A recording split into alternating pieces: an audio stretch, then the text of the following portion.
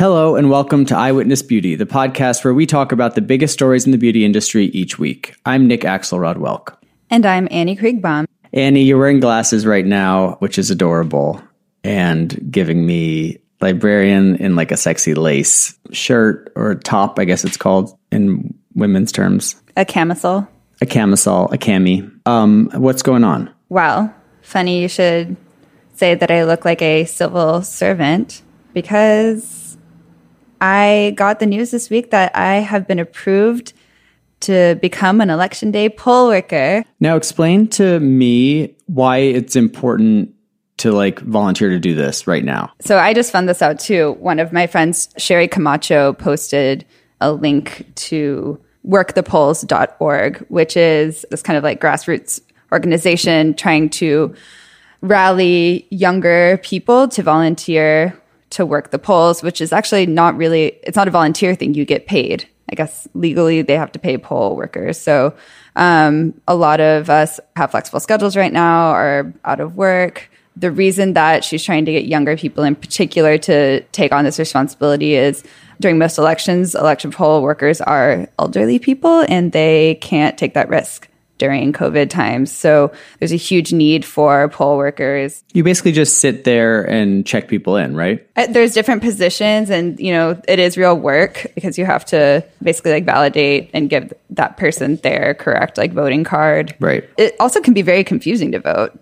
I would say the local elections were a little confusing, the ballot. So helping people understand the ballot and how to put it through the machine. So overall very simple. I've been approved. Yes. Yeah. So you will be there in your district in Brooklyn come November 4th? Yes. November 3rd. November 3rd. I'm sorry to everyone who's ever taught me anything. That is called voter suppression, what Nick just did. I just also signed up to work the polls in Los Angeles. I think you can, every city and state and district has, a way to register online, or at least should. And we recommend everyone check out workthepolls.org. Besides being a fabulous civil servant, what else has been going on in your life? Nothing. Literally nothing? Remember last week when we signed off of Zoom? I've just been sitting here ever since. You just with the lights go on, the sun rises and sunsets and you just sort of sit there. Yeah. It's like the toys in the cupboard. I change outfits. I just jump and change outfits like TikTok. I love that for you. Yeah. The only thing that's changed in my life is Baby Watch. So let's just do Baby Watch 2020. I guess it's really Baby Watch 2021. When are you due? March 4th, 2021. Oh, I thought she was going to be here quicker. We are 13 weeks today, and she is the size of a lemon. That's a big baby. Yeah, she's about 3 inches, which is getting to be very baby size. You could hold her in the palm of your hand. 100%. She's the size of a clownfish. It's the same as Finding Nemo. Hashtag, cancel Ellen or whatever. She is the size of a Matchbox car, for those who played with Matchbox cars. I would have to say most lemons are larger than Matchbox cars. This is where it gets a little confusing because these things are not all the same. She's the size of a large Lauderay macaron. If you remember last week, she was the size of a small Lauderay macaroon. So this time she's supersized. And then she is also the size of a hot jalapeno. Oh, a hot jalapeno. Yep, a spicy jalapeno.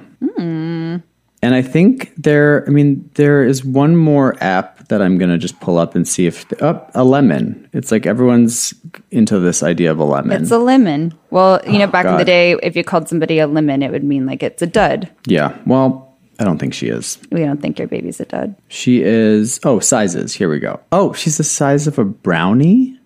I feel out of any dessert foods, brownies have the least. Oh my God! There's literally no specificity to the size of a brownie. Remember when I used to eat enormous brownies from Sakara Life for breakfast? Yes. And you were I was that's not. I was food. Regina Georging myself on Sakara Life. Hold on. According to this Pregnancy Plus app, she is the size of a brownie. Then she's also the size of a duckling, and she's the size of a peach. So. Pregnancy Plus seems to be upsizing the size of this baby. What kind of peach? Are we talking a white peach, a yellow peach, It a looks donut like peach? It looks like kind of like a stereotypical, orangish, pinkish peach. Basic peach. Yeah. Next week, she's like a pear. I don't know. I don't trust Pregnancy Plus. I've been on the What to Expect app, which is, if you've seen the Amy Schumer pregnancy documentary on HBO, it's the app that she's always like watching the videos from. And that's like that's the number one downloaded pregnancy app in the App Store. So that's kind of like my beacon. I feel like Amy Schumer is your influencer. Remember when I asked you a few weeks ago? Yes, she is my influencer. I love Amy Schumer. Her cooking show with her husband on the Food Network called Amy Schumer Learns to Cook is incredible. You can watch the whole first season now, and they've just launched the second season.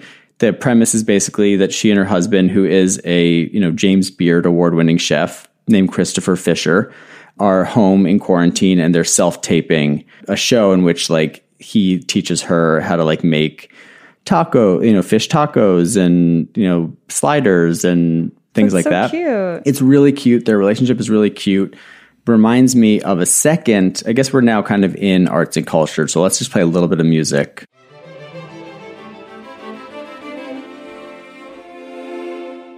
Thank you. We were talking about Amy Schumer's cooking show. Selena Gomez also has a cooking show that I watched every episode of called Selena and Chef. And that show is not as good to me as Amy Schumer Learns to Cook. It's a little bit more highly produced. And like the thing that I think is kind of funny about it is she's like quarantining with her grandparents and then her two best friends. And like it's unclear whether her two best friends are also her assistants, because like whenever she can't find like a utensil in the kitchen, like she's like, Rebecca, like, where's my grater? And like Rebecca comes like scampering out and like gives her the grater and then like scampers away.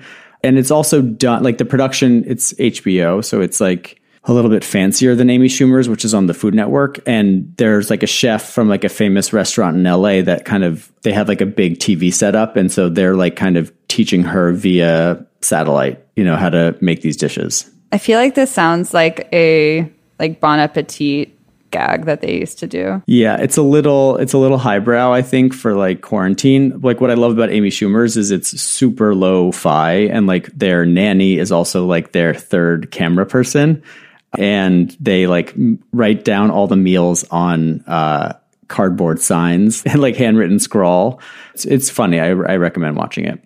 That's how I found out about Magic Spoon, was because Amy Schumer, as like an aside, was like, I love Magic Spoon, which actually we will get into in our interview with Gabi Lewis, who is the founder or co-founder and co-CEO of Magic Spoon. He is Scottish, not Irish, which is a mistake I made at the beginning of the interview. So word to the wise, as a journalist, never ask a question that you don't already know the answer to. Shall we get into top stories? Let's do it.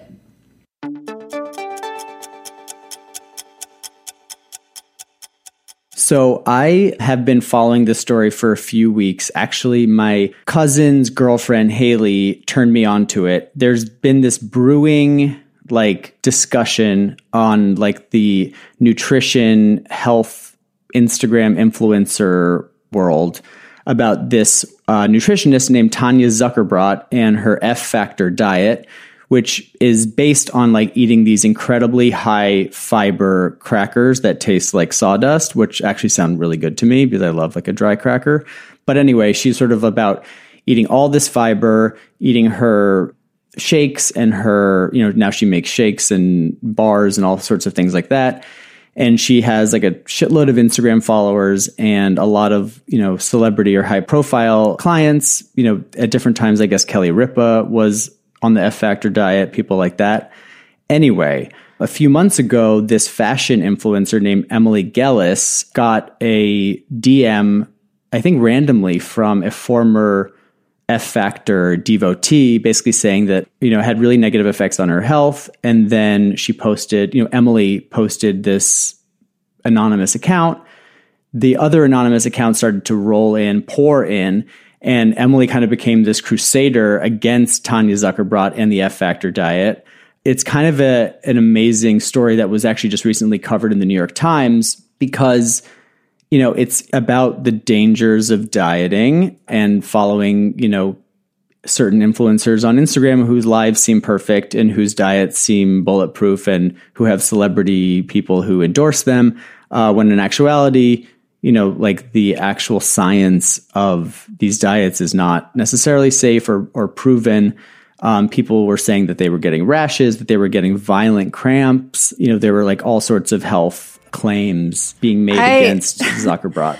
So, Nick, when you were telling me about this story, you pitched it as if, it's true. She's a very well-known dietitian that makes these products, but then it started feeling freaky when the New York Times mentioned that she sells merch, basically, and part of that is something called the F Factor Intentions Bracelet to be worn on the hand that will either undermine your intentions or honor them, as it holds the fork, reaches for the breadbasket, or dips into the candy dish. So it's basically, I think the bigger and less anonymous claim is that it's promoting disordered eating. Clearly. Yes, clearly. And she says that it's certainly not, and that it's about having a healthy relationship with food. Obviously, that's what people with eating disorders say when they don't want to admit that they have eating disorders. Not saying that that's her case, but noticing some overlap. If you want to find out more and sort of read all these accounts, I'll try to summarize them here. If you go to Emily Gellis's Instagram, which is at Emily Gellis, Gellis, she has them all in her highlights. And you can read like all these horror stories. And it's funny because she has like, in the New York Times article kind of talks about this, but she has no like skin in the game. Like she's not on the diet. She doesn't have friends who are on the diet. Her husband was like, "Why are you doing this?" And she was like, "I don't know. It just felt like when I started getting all these messages, like I needed to kind of give a voice to this, like to the dark side of this trend." Yeah, it seems like they're in the New York Times article, they wrote about it being this like Upper East Side cool moms club, like being a part of this diet. One woman paid $20,000 to like have Miss Zuckerbrot is the nutritionist be her like accessible dietitian go-to. Yeah, I guess what stuck out to me as kind of a PR person, damage control, just from a damage control, what I thought was interesting in her approach to her response is she's like being very belittling to the Miss Gallus who called her out. Yeah, she's saying like, well, Miss Gallus isn't a scientist. She's not a researcher. I'll like talk to someone who has like credentials, but like not her, essentially. Yeah, she says, but this is a young woman who has no credential in health and wellness or any medical or clinical experience. The girl sells clothes for a living. That's the part where it's just like... Yeah, I mean, like Tanya Zuckerbrot put up this like Instagram, like one of those long Instagram, I guess an IG live that she saved. And basically is like talking about being cyberbullied and like how her family has been bullied. And it's like, I like can't with these influencers who don't really want to take accountability for their actions. And also they're like influence. So like if something goes wrong and you've been influencing people to do something, this is how social media kind of works at this point. Anyway, the story gets like weirder from there. You should just check out the piece in the New York Times. It's very... Just Google F Factor diet and it'll come up. It feels a little bit like Gossip Girl, like they grew up and got boring and stayed in the Upper East Side, and like now this is what it's come to. Check it out. See adult women acting like teenagers. In other news, it was reported by The Hollywood Reporter, who was at an event for Matthew McConaughey's bizarre collaboration with Lincoln Motors, like, you know, his car commercials, that basically, apparently... I should say, he is one of the top celebrity narrators on the Calm app, which is like a meditation app that you can get on the App Store. And he recorded one of the sleep stories, and his sleep story has been listened to over 11 million times since it launched in 2018.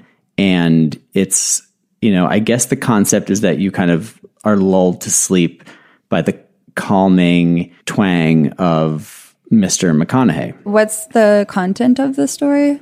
Let's listen to a little bit. How often do we ponder the depth of the present moment, the one we're in?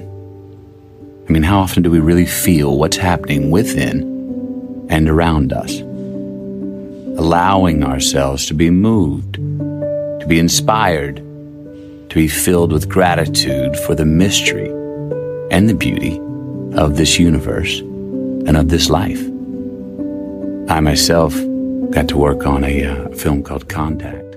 So there you have it. If that is something that makes you calm, then, if you love those Lincoln commercials from Matthew McConaughey, you're going to love his work on the Calm app. Other people that you can get read to / lulled to sleep by include Harry Styles, which is a little bit more Isn't up my Jeff Bridges alley. on there? Kelly Rowland, Eva Green, Lucy Liu. Oh my God. Laura Dern. Oh my God. Laura Dern sounds. Sign me up. The Calm app is not free though. Oops. Oh my God. My name is Laura Dern, and tonight we journey from the country to the coast for a sleep story called The Ocean Moon. Fuck me up. I am so... I'm exhausted. Oh my God. Let's go to bed. I wouldn't listen to McConaughey. I just feel, I know that guy from Texas. That would not be relaxing to me. It'd be triggering. It would be triggering. It'd be every like frat boy. It's just this like proud Texas man is not something that I'm interested in at this point in my life. So for those who are interested in it, it is about $70 a month after a 7-day free trial. And if you want Calm for life, if you just know that for the rest of your life, you just want that McConaughey, that sweet McConaughey sound, you can get it for $400. That's it? One time, and as much McConaughey as you could ever possibly listen to, and Laura Dern. I would love to hear the numbers. Like who buys what subscription? I know, it'd be interesting. Who drops off after the free trial period? Who gets the full year up front? Who does the Actually, lifetime? speaking of meditation and sleep, we saw this interesting headline that spoke to a bit of research that came out of the UK from Coventry University, basically showing, and they studied about 55 studies to show that apparently mindfulness and other types of meditation can actually worsen depression and anxiety for about 1 in 12 people, which you had said when I showed you this headline, you were like, yeah, like that happened to me. I said it like that. You could hear the anxiety in my voice. Yeah. And it's funny because it happened to me too. I mean, like, I think, I think we've talked a little bit about how we both have struggled with anxiety and other sort of mental health things. And, a lot of times I've been told, well, you should try meditating. Mindfulness has like been proven to, blah, blah, blah. And then there I am, like sitting, kind of like beating myself up over not being able to meditate or like not being able to quote unquote clear my mind or do all these things you're supposed to do. And now this is a little bit of research that is kind of legitimizing that, for a certain subset of people, what they were saying in the article is that, the idea is that your mind, for some people, can rebel against this attempt to try to quiet it. So this can like result in anxiety and depression as opposed to alleviate anxiety and depression. My mind is too powerful. My mind is like it's a trickster. So like it's not to be trusted. So the answer is don't feel bad if meditation doesn't work for you or think that you're doing it wrong because it might just not be for you. You might be that 1 in 12. Nothing works for everyone. True. So we mentioned last week, was it, that we saw a preview that Byredo is launching color cosmetics. We weren't quite sure what it was at that time, but our favorite beauty news account, Trend Mood 1 on Instagram, revealed several photos of the collection. It looks like, let me read you from the PR release. They have products called color sticks. They come in 16 shades. They're universal, blendable, and can be used on the eyes, lips, etc. They come in these like sleek silver tubes. They're basically like multi-use, slick, kind of greasy face paints. And mascara with a fine wand. They have a green eyeliner, just a green eyeliner, no other eyeliner. And then they have lip balm. And then they have like this really chic oyster-shaped eyeshadow compact that has like some really beautiful lush colors. And then they also have lipstick. They will be launching October 1st. Some items will launch a little bit later in November. I imagine they think that these are going to fly like hotcakes for holiday. And I have to say, they look chic. There's a palette, which I found particularly amusing, that Isamaya named the corporate colors, which has, she says, and this is a quote from Women's Wear Daily, like the browns and the taupes, the boring colors that everybody actually does want to wear. So it sounds like it's going to be a fun and amusing, they're calling it like makeup art or something like that. If you don't know how to appreciate like a good taupe eyeshadow, then like you need to go back to square one. You heard it here first. Okay. Kim Kardashian just filed, I guess, a trademark for KKW skincare, which we all probably should have seen coming. And it runs the gamut from moisturizers and cleansers and all that sort of stuff. So obviously with Coty's acquisition of a majority stake, they're trying to figure out new categories to expand into, and skincare is an obvious one. Kylie obviously already has Kylie Skin, and now Kim is going to do her own thing. So watch this space. Interesting. Kind of, I don't know if this was a mistake on JLo's part. Last week, we, based on some cryptic Instagram photos from her makeup artist, Mary Phillips, we were speculating that she's launching a beauty line, and then embarrassingly found out after that she had a beauty line, JLo Beauty. And I guess she had done a collaboration with Inglot Cosmetics. But now, if you go to the account, there's 0 posts, and it's private. So somebody got their dates mixed up when they decided to tease the launch because the account hadn't been cleaned up yet. It's obviously rebranding, and there's probably new products that have nothing to do with Inglot, is my guess. But she's doing like a full beauty line. I don't know what it is.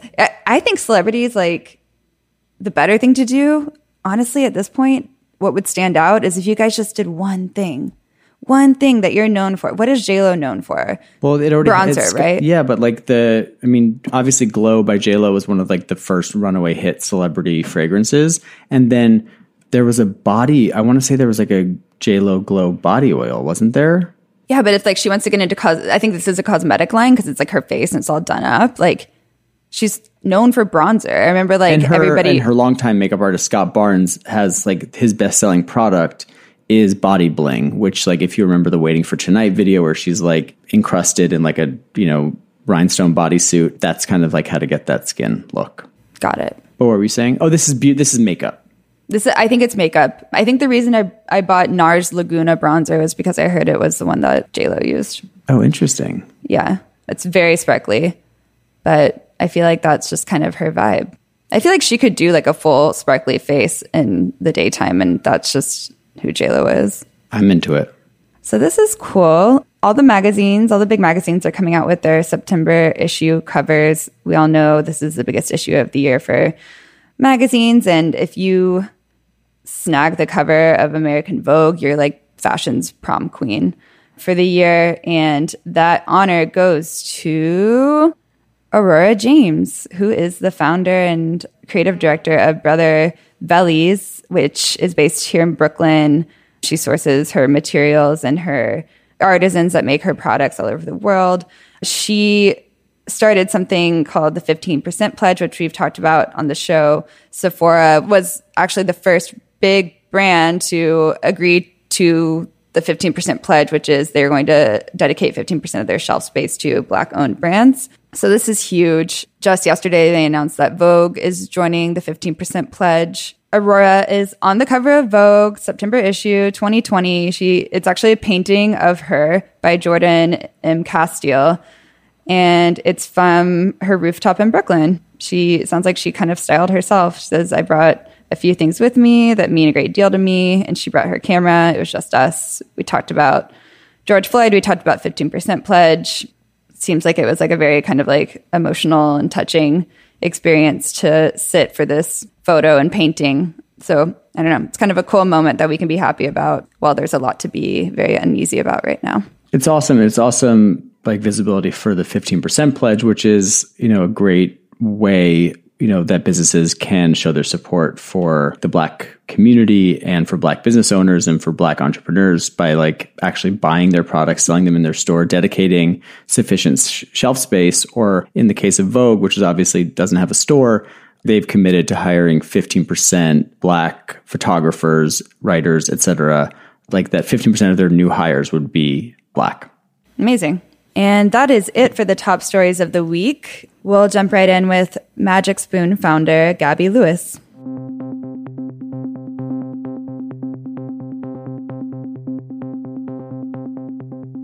Gabi Lewis and his co-founder, Greg Siewitz, are Brown University graduates. They graduated, to my dismay, in 2013. I graduated in 2006, so 2006.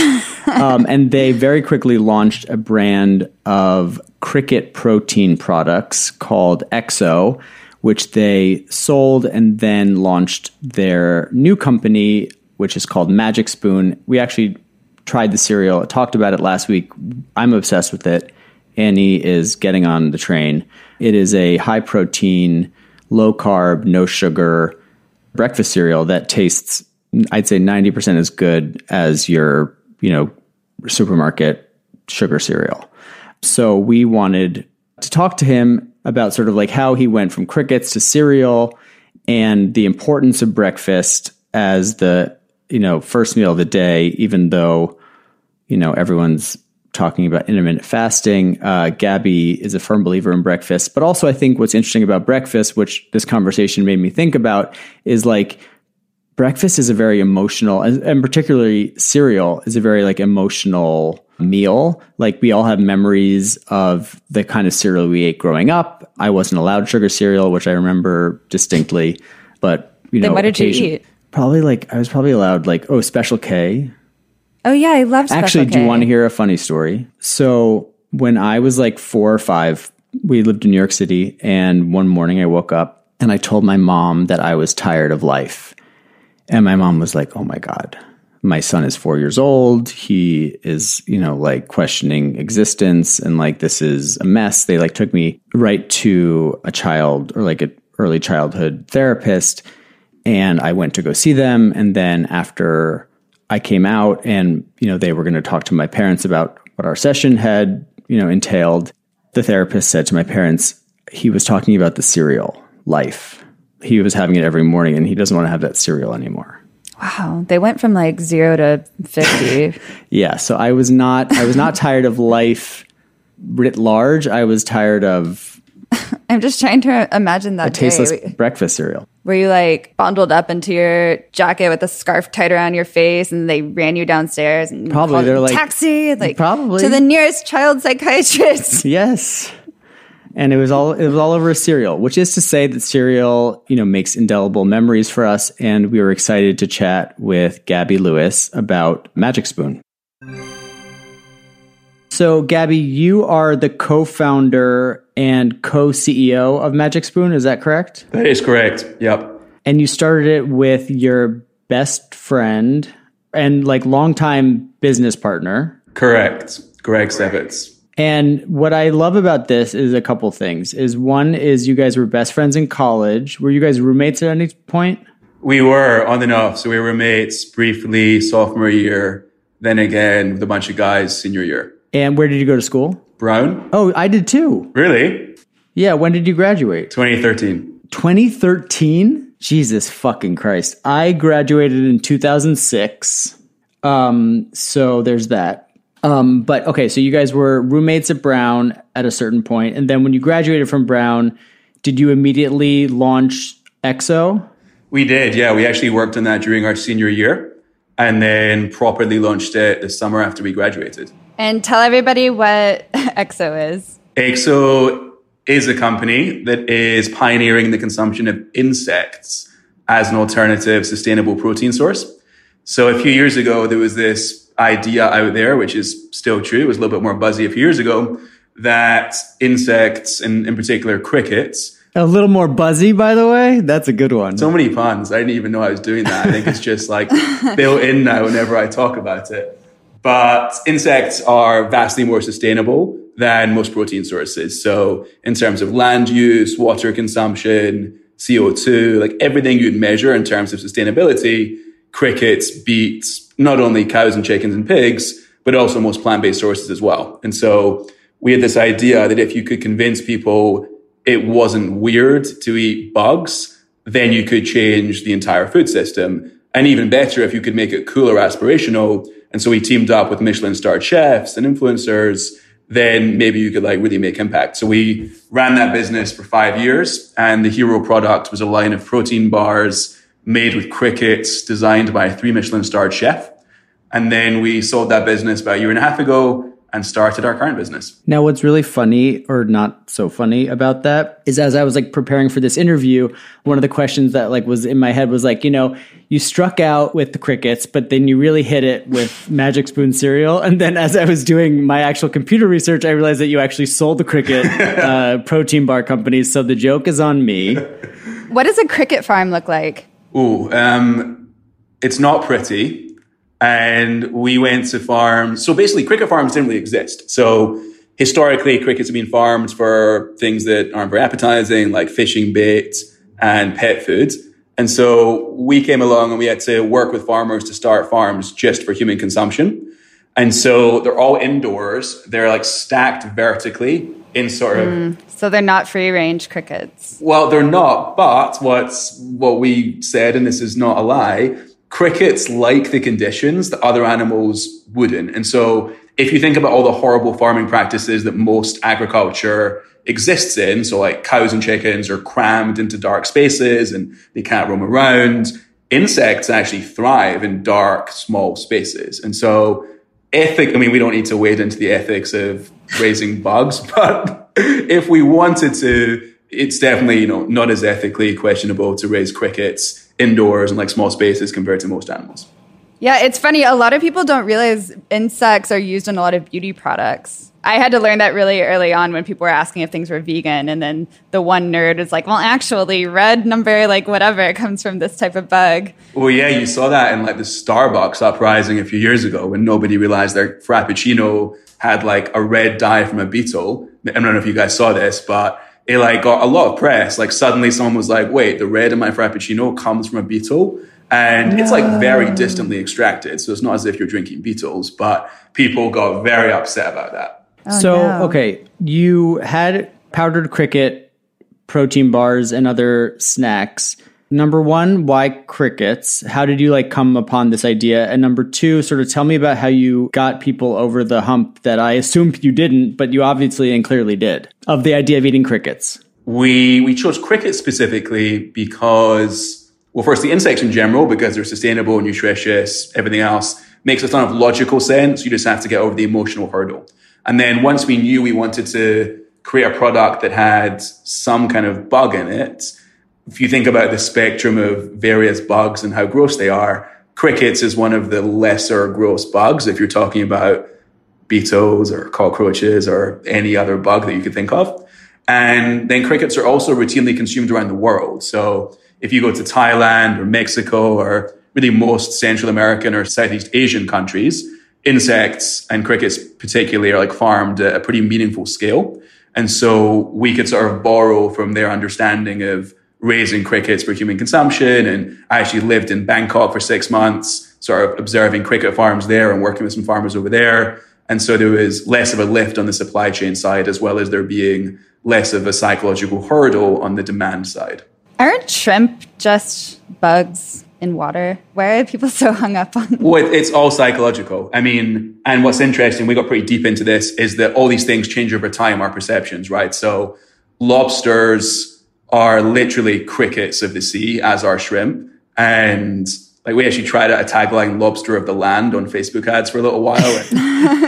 How did it go? Not great, as you might imagine. But lobsters, interestingly, even today in Maine, it's illegal to feed prisoners lobster more than twice a week. Because 100 years ago, lobster was viewed as just vermin of the sea. It was like a rat. People used to literally throw lobsters out of there, like into the trash, because they just didn't want to eat it. They thought it was terrible and disgusting.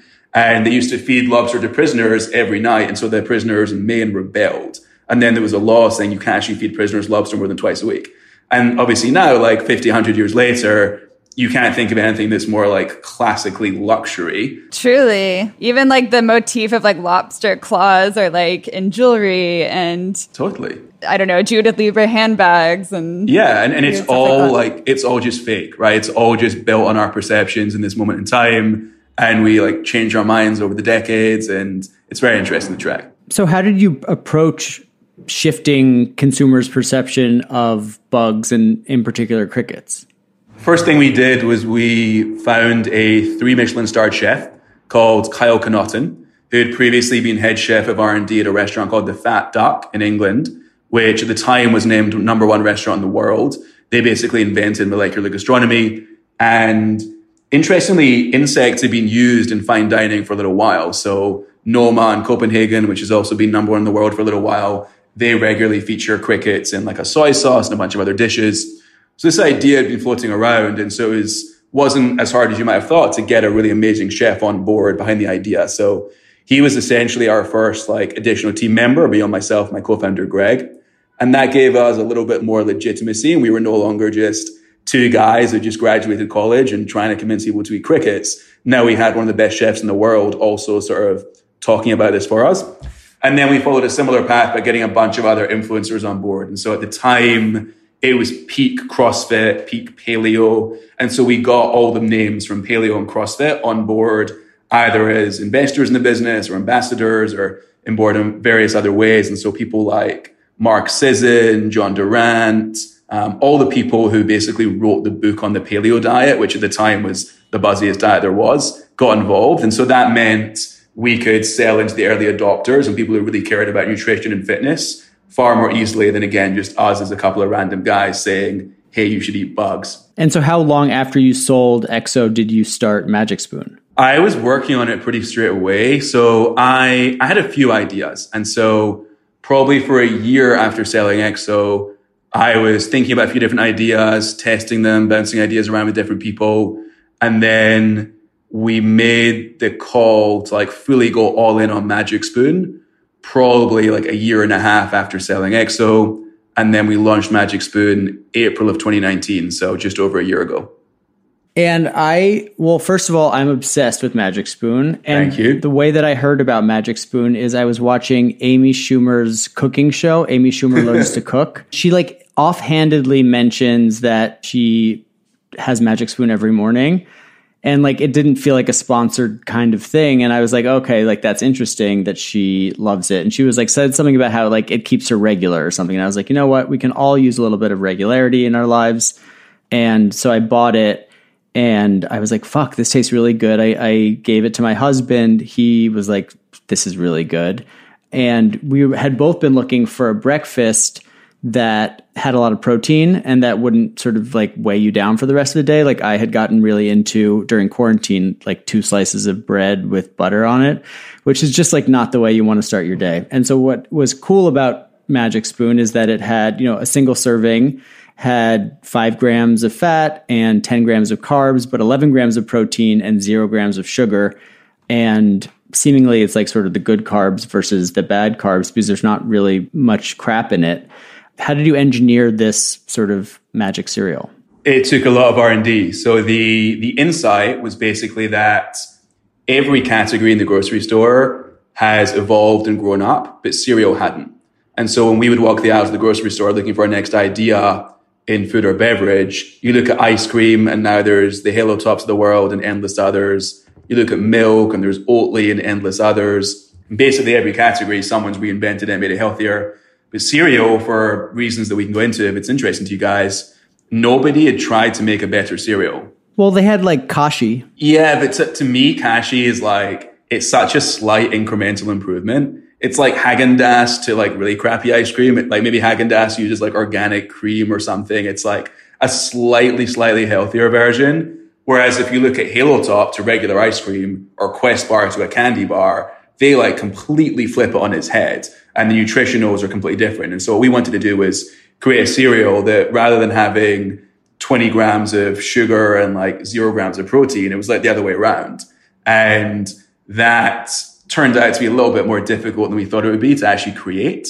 So in order to basically have like an airy puff that has the texture of cereal that you want, it's hard to keep that sort of mouthfeel while cramming it full of protein. And so we had to experiment with basically every protein source you can imagine, and then trying to do it without sugar. We wanted to keep it natural, so we had to try every sweetener source you can imagine. And making cereal, it's not like making a smoothie or a protein bar or something where you can just like mix it in your home kitchen and experiment a bunch. To make cereal, like you need to use a machine that is bigger than my apartment and costs millions of dollars. And so there's no easy way just to like test it small scale. So we had to work with a bunch of different manufacturers all over the country and just try out lots of versions. And eventually we sort of honed in on this recipe that allowed us to mimic the taste and texture of all the sugary cereals without the crap ingredients. And I would imagine, though, that sort of once you had the product, and one thing I had read, whether I think it was on your website, was you don't really think about it, but cereal is such a huge category that it has its own entire aisle in the grocery store. Like there's the cereal aisle. There's not really like the ketchup aisle. And I would imagine, too, that means that the shelf space on that aisle is owned by a very few, very, very powerful companies / corporations, like the evil genius who like owns Kellogg's and General Mills and all of that, like, or probably owned by like Comcast or something. But did you decide to not do the grocery store thing because of the sort of challenge of getting on the shelf? Or did you want to be D2C the whole time? We wanted to be D2C. And so you're right. It's this huge aisle. It's owned by 3 companies, Kellogg's, General Mills, and Post. Together, they're like 85% of the cereal category. And our thought was the consumer we're going after right now is not eating cereal. So the Magic Spoon consumer, they're having a smoothie, a Greek yogurt, oatmeal, maybe they're skipping breakfast or just having coffee, whatever. They're not walking down the cereal aisle. And so if we had created this high protein, low carb, zero sugar cereal and stuck it next to like a $2 box of Lucky Charms, the people we're going after would have never found it because they don't walk the aisle anymore. And so we knew either we need to reach them online, or if we were to go into stores, maybe we'd actually have to be in a different section of the store where our consumers are actually walking down. So maybe that's like the egg section, maybe it's the protein bar section, maybe it's just at checkout, I don't know. But we knew if we were to launch this in the cereal aisle, nobody who's interested in it would be walking there and nobody would buy it. And our last business was built D2C. And so that's just sort of where we ended up. And it turned out to be a good choice. And it's going quite well at this point. So you launched in April 2019, you said? Yeah, exactly. So about a year into your launch, COVID happened, the pandemic happened. Had sales been pretty steadily increasing up until COVID? Yeah, it's been wild. So every month, I mean, we've surpassed our most aggressive projections that we made before we launched. And I think there's a few things. One is the product market fit is just unlike anything I've seen before. That this is also me coming from having been trying to sell crickets. And so I think anything after that would be easier.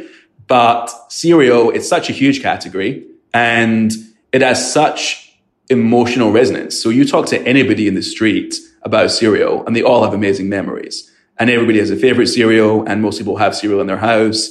There's not really another food category that makes people's eyes light up as much as cereal.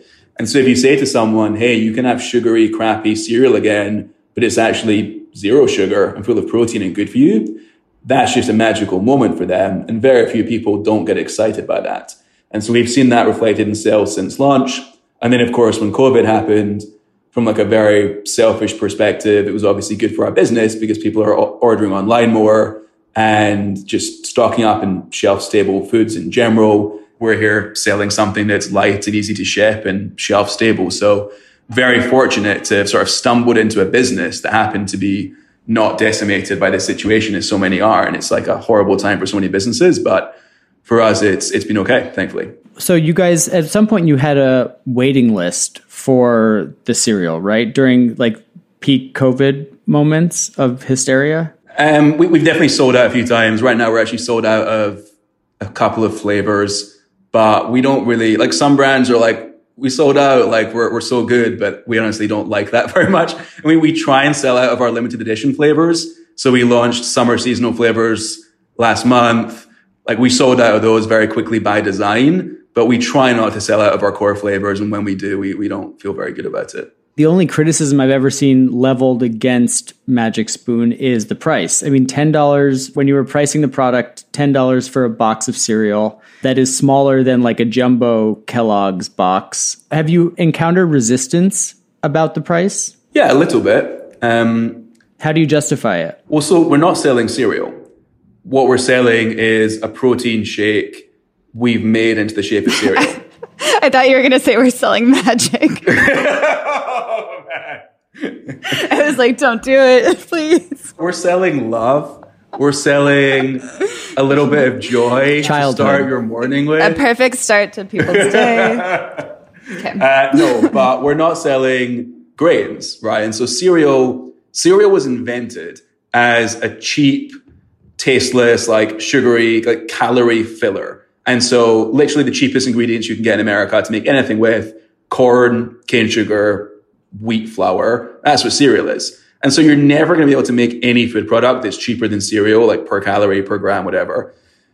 We're using high quality protein isolates, natural sweeteners, like high quality fibers. And it's just never going to be the same price as a crappy box of sugar and corn.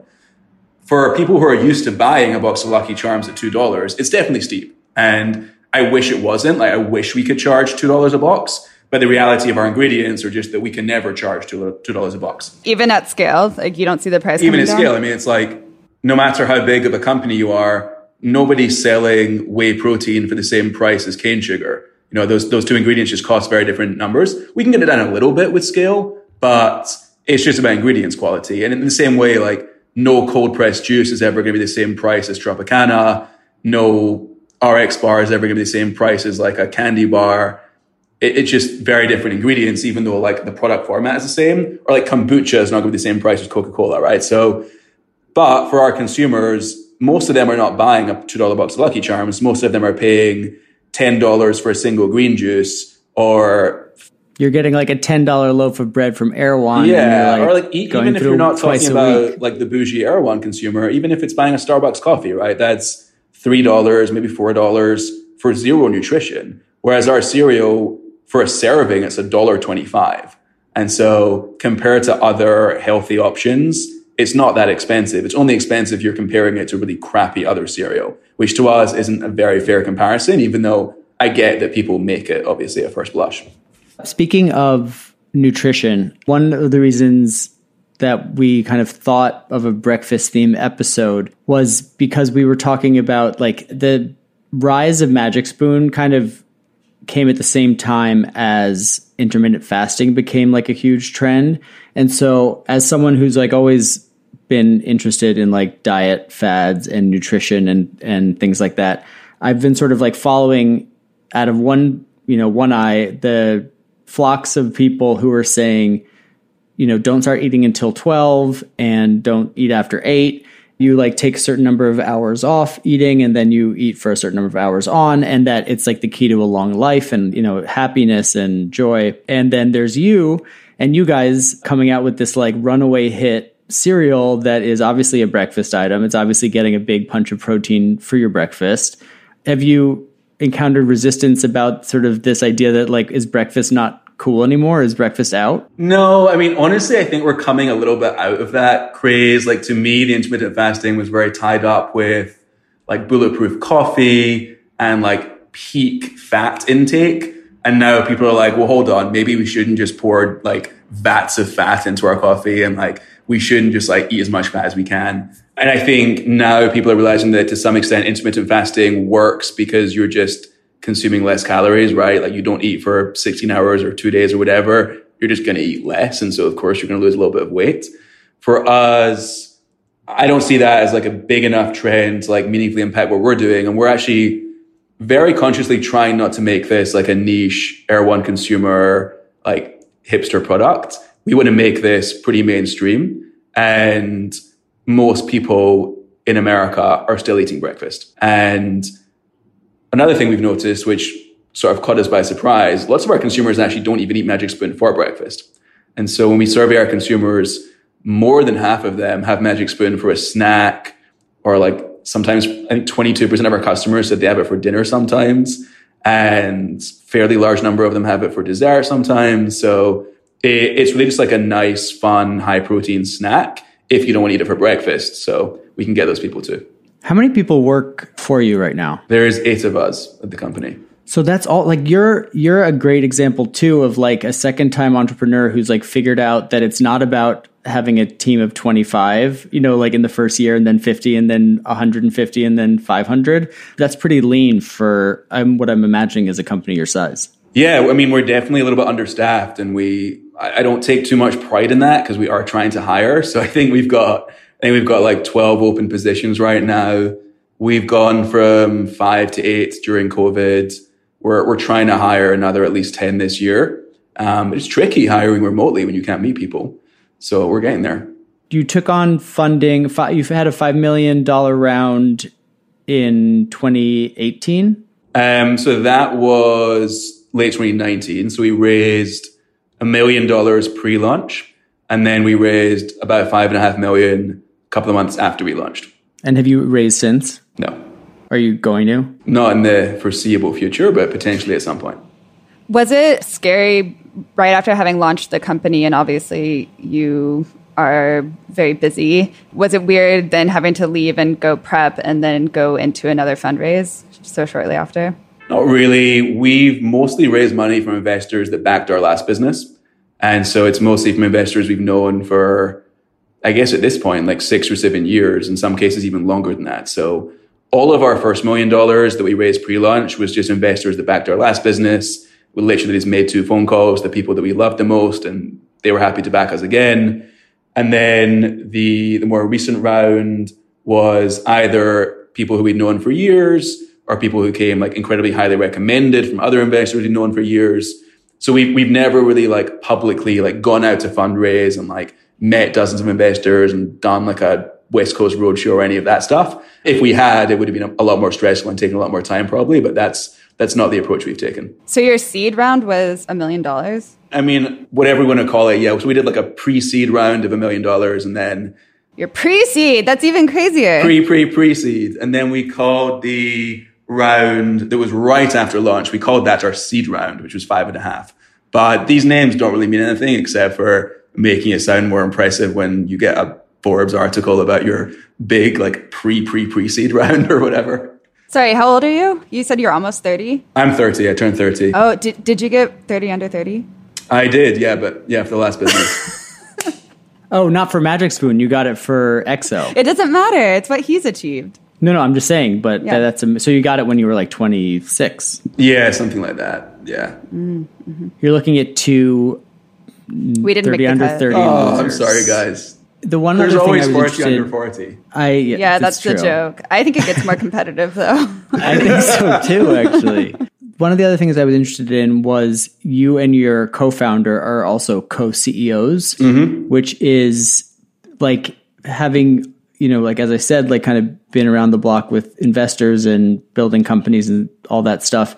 It's kind of like, yes, the Warby Parker guys do it and seem to do it pretty much without trouble, but it's pretty like cautioned against in the, you know, VC funded business world because of just like how complicated it can get in terms of decision making, among other things. How do you guys make it work? For us, it's the only way it could work. We're both opinionated enough and like want to sort of lead enough that neither of us would give up that title or that responsibility.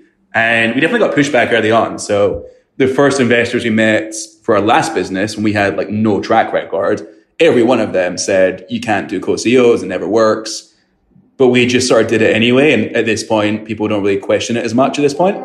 For us, as long as it's very clear how we delineate responsibility, it works. We know that in sales and marketing, basically, or fundraising, I have the final say. In operations or product, my co-founder Greg has the final say. And so if we disagree, we just sort of default to that. But we rarely do disagree. And at this point, we've been business partners and friends for a very, very long time. So it works. We didn't realize this until like we were recording our last episode. I don't know if you heard it, but Nick really hyped you guys on our last episode. I'm obsessed. He gave a really great review. Oh, amazing. So I'm assuming you haven't listened. Thank you for that.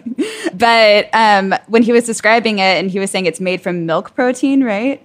Yeah, milk protein and whey protein isolate. Yep. So do you recommend using cow's milk again on top of this cereal? Or what do you say for the people that like are more into oat milk, almond? Personally, I'm quite anti-oat milk. I know that's a dangerous thing to say these days, but I like going for almond milk, cashew milk, any kind of nut milk, or just regular plain cow's milk.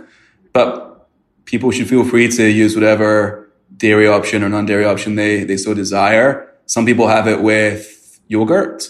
One person, who I'm not going to name, a friend of ours, even has it with water, which is pretty weird. That is something that's a red flag. I know, probably shouldn't be friends with them. They and their therapist. We've heard all sorts. I even met someone who has it with coffee. Not even like I could get a milky iced coffee, but this was a black hot coffee, which is not okay. There was one night at the office when I was starving and we had one box of Magic Spoon here. It was the chocolate kind. And it was really stale. We had left it open for but I put it in a bowl and I didn't want to I just wanted something to do. I didn't really want to eat. And just one by one with chopsticks.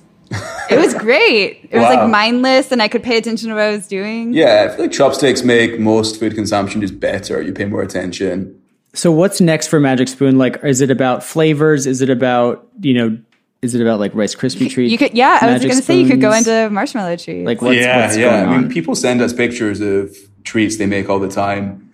For us, we're trying to remain very focused on cereal. So lots of new flavors. We have a couple new ones dropping next month, fall flavors. Can you give us, are you doing a PSL? Got to keep it very under wraps right now, but they're classically fall. I'll tell you that. And it's not... Annie pumpkin spice latte. Yeah. I'll tell you it's not pumpkin. Is there one cereal type that you haven't been able to crack, how to make in the Magic Spoon? Yeah, so actually the ones that are closest to plain are the hardest, or the ones that taste like a real type of sugar. So anything that's maple or frosted, any subtle sweet flavor is very hard to replicate without using actual maple syrup or cane sugar or honey or whatever. And so the more pronounced the flavor is, the easier it is for us to do with natural flavors and recreate it. Is there one flavor that's the most popular? Yeah, now our fruity flavor is the most popular. That's what I have in my hand. You know why? It's because the fruity flavor masks, there's a slight aftertaste. It's not a bad aftertaste, but with the frosted version, to your point, it's kind of walking outside naked. It's the ingredients themselves, and that's kind of all you have to work with. Yeah. There's more fireworks and sparkles with the fruity one, so you don't taste that kind of I guess I don't know what that aftertaste is, but is it the protein or is it the... I mean, it's all of it, right? Where there's a little bit of protein taste, there's a little bit of natural sweetener taste, but hopefully... not too pronounced. No. And you know what I say? I say to those people like myself who just noticed an aftertaste, then go back to regular cereal. What's regular cereal done for you lately? Right. That's the thing. It's no healthier version is ever going to be exactly the same. And the feedback we get and we feel confident about this is we're definitely close enough. So it's 90% is delicious, but 10 times healthier. And I think that's a trade-off most people will take. I agree. And our final question, which was really the first question that we had that, beget this episode, was, is breakfast the most important meal of the day? Of course. It's the most important and it's the most fun meal of the day. I like that answer. Where can we find Magic Spoon on the internet and on Instagram? It is magicspoon.com and the Instagram handle is @magicspooncereal. And are you personally on Instagram and promoting yourself at all? Not really. My friends make fun of me all the time for this. I actually posted my first Instagram post in 3 years a couple of days ago. You've been busy building companies. Yeah. That's awesome. Well, thank you for weighing in on breakfast and for really revolutionizing my breakfast. My husband and I actually just this morning, today, signed a contract to do paleo for 30 days. Oh, wow. And I was joking that it was very 2012. How's the contract enforced? What happens if you fail? We haven't figured that out. It's an honor system at this point, but Magic Spoon is allowed. It's one of the things in the fine print that's allowed. And we're going to probably have it for dessert and make it into some kind of weird cookie because we're addicted to sugar. Amazing. Good to hear. So I'll let you know after the 30 days if I found any other unique uses or interpretations of Magic Spoon. Yeah, please do. Nick, now it's time for everybody's favorite part of the show. Product of the week. I don't know if you saw my eye makeup today. I did it for you. It's gorgeous. It's a black matte ink line painted across my eye. It's perfection because I use these brushes that I'm about to tell you guys about. It's a brand called Hakuhodo. They come from Japan. Their USA website is hakuhodousa.com. And they make the Rolls Royces of makeup brushes. So they have all different kinds. I guess trigger warning, some of them are made of animal hair, but they do have synthetic too. I bought a whole collection of them one of the first times I went to Japan, and they're on the pricier side for makeup brushes because, as we all know, you can get like a set of 60 for like $30 right now, and they're probably pretty good when it comes to synthetic brushes. But I have these tiny little detailer eyeshadow brushes that are like the most minuscule little tips. It's almost like a brush that like comes down to the point of like a pencil, and you can get really, really, really detailed lines. You can get right in between your lashes. I like to like load them up with potted hot pour black eyeliner and just paint the eyeliner on the inside of my like waterline, and it stays all night. I'll post a photo. How much will they run us? So the tiny ones that I am talking about now are like $15, around $15 to $25. And I buy them in different shapes. Like I buy them in like a conical, like tapered with like harder bristles to like smudge on the bottom lashes. I really like flat edged brush to do like the line on top and clean it up. And yeah, I think everybody should have a set of these. Treat yourself. There are other brushes on the site that can go up like very, very, very high. I think they're all handmade. It's like being a kid in a candy store when you go into these Japanese like malls, which are like also the hubs for all of the train stations too. So you just will come out of a train station, you'll be in this like luxury shopping mall. They have these Hakuhodo sections in stores, and it's just like it's almost like you're choosing the nicest, most luxurious like paintbrushes in the world. That's cool. I love a Japanese stationery store or like anything with like lots of different tools. In fact, I met with some pin makers in Japan that make like flow through ink pins to talk about using their technology in an eyeliner that we were developing. Oh, that's cool. Yeah, it was really cool. We had this like really chic like lounge space all to ourselves. There's all these like really chic Japanese men in like business suits, and they had these briefcases that they would like fold open with all these like pins that were presented as if they were like, you know, the finest drugs or jewelry or whatever it could possibly be in the world, but they were their pins. I love that. So my product of the week, I want to preface this by saying that I'm an asshole. It is the La Mer, the broad spectrum SPF 50 UV protecting fluid. It is 1.7 ounces of face sunscreen with avobenzone and oxybenzone made by La Mer, which I guess are both, you know, chemical sunscreens. It's $100 for this little thing. Let's see. Ooh, that's and yet, little. That is little. And yet, I know. And yet, it is literally the only facial sunscreen that I have ever found that doesn't get in my beard, that doesn't run into my eyes and make my eyes sting, that doesn't like basically just like drip off if I'm working out. It's literally the only one I found. So this is, you know, my favorite product of the week, but it's also a call to our listeners to like hit me with a substitution, and don't like tell me that these physical sunscreens are not going to get in my beard, because apparently like if the particles are small enough to not be visible, then they're probably too small and they shouldn't be used on your face because you're absorbing them. I don't know. I'm not a doctor.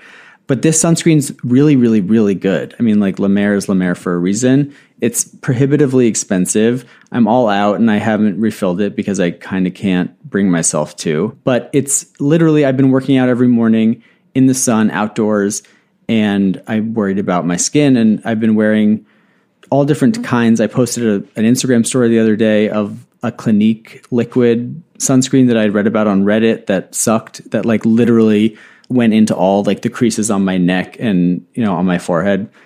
And what do you think it is between something. formulas that prevents them from doing that or causes them to do it? I don't know. Like this one goes, it's like super silky. It like absorbs instantly. It's not super shiny. Sorry, it's $95. It's much really, better. It's expensive, but like it doesn't sting your eyes. I don't know what to tell you guys. Like this is all I can find so far. Well, you can buy it on lamer.com. You can buy it at Sephora. Buy it somewhere where you can at least get some points or something. I know. I mean, I'm not happy about it, but it's my product of the week because it's all I have. I just stopped going outside. Yeah, well, that's not an option for all of us. Could be. I mean, it's paraben free, it's sulfate free, it's phthalate free. Obviously, it does have those chemical sunscreens. It has. I feel like parabens are going to come back. I feel like this is going to be their year. I bet it's true. And like, there's like even color in it. I don't know. Like you don't want to look too closely at the ingredient list, but there's definitely fragrance, right? Yes. However, I am a firm believer that any sunscreen is better than no sunscreen. So for now, until one of you guys or gals gives me a better option, I'm going to stick with my La Mer. I actually have one more thing of the week, but I didn't want to make it my one thing of the week, and I didn't want to do a ton of fanfare around it because I realize it's prohibitive in its sizing. So last week, I mentioned buying my favorite underwear on Amazon. From Jeff Bezos. Which I don't like to do because I don't want to give money to Jeff Bezos. But I understand that people often do have to end up placing orders through Amazon. So just wait until your next order. Try to do it all in one box. Anyway, so I mentioned in that episode that a friend had told me about these perfect white t-shirts that are super cheap. In fact, now that I'm reviewing it, it's $29 for a pack of 2. So $15 for the perfect, like very like high quality white t-shirt is like a dream come true. So the problem is, as you may have already guessed, if you are a white t-shirt customer, they are little boys t-shirts. They're made for little boys. So if you are oversized like 4'6", they might not work out for you, unfortunately. But they do come in, the 2 larger sizes that they come in are size 10 and size 12. I've ordered both. Size 10 I like to wear when my boobs are really huge and I don't want to wear a bra because it like sucks everything in. Size 12 I like to wear when it's like I want a little slightly baggier look. Otherwise it looks like it's like been heat shrunk on to me with a size 10. So if that's what you like, get that. They're on Amazon. The brand is Petit Bateau. Set of 2 boys short sleeve white undershirts. There you go. I think that's our show with your sizest exclusive recommendation. I didn't want to do it, but I was asked to do it. And I asked permission of the woman who told me about these t-shirts if I could blow up her spot, and she said yes. Fair. So that's it for this week's episode of Eyewitness Beauty. Thank you so much for listening. We are still assembling and collecting questions for our Q&A episode. So please send us your questions, either DM us. We're at Eyewitness Beauty, or email us hi@eyewitnessbeauty.com. Please rate, review, and subscribe to us on Apple Podcasts. Eyewitness Beauty is produced by Jessamine Molly of Seaplane Armada. Our art is by Simon Abronowitz, and our theme music is by Danny Prezant. We will be back next week with another brand new episode, so we'll talk to you then.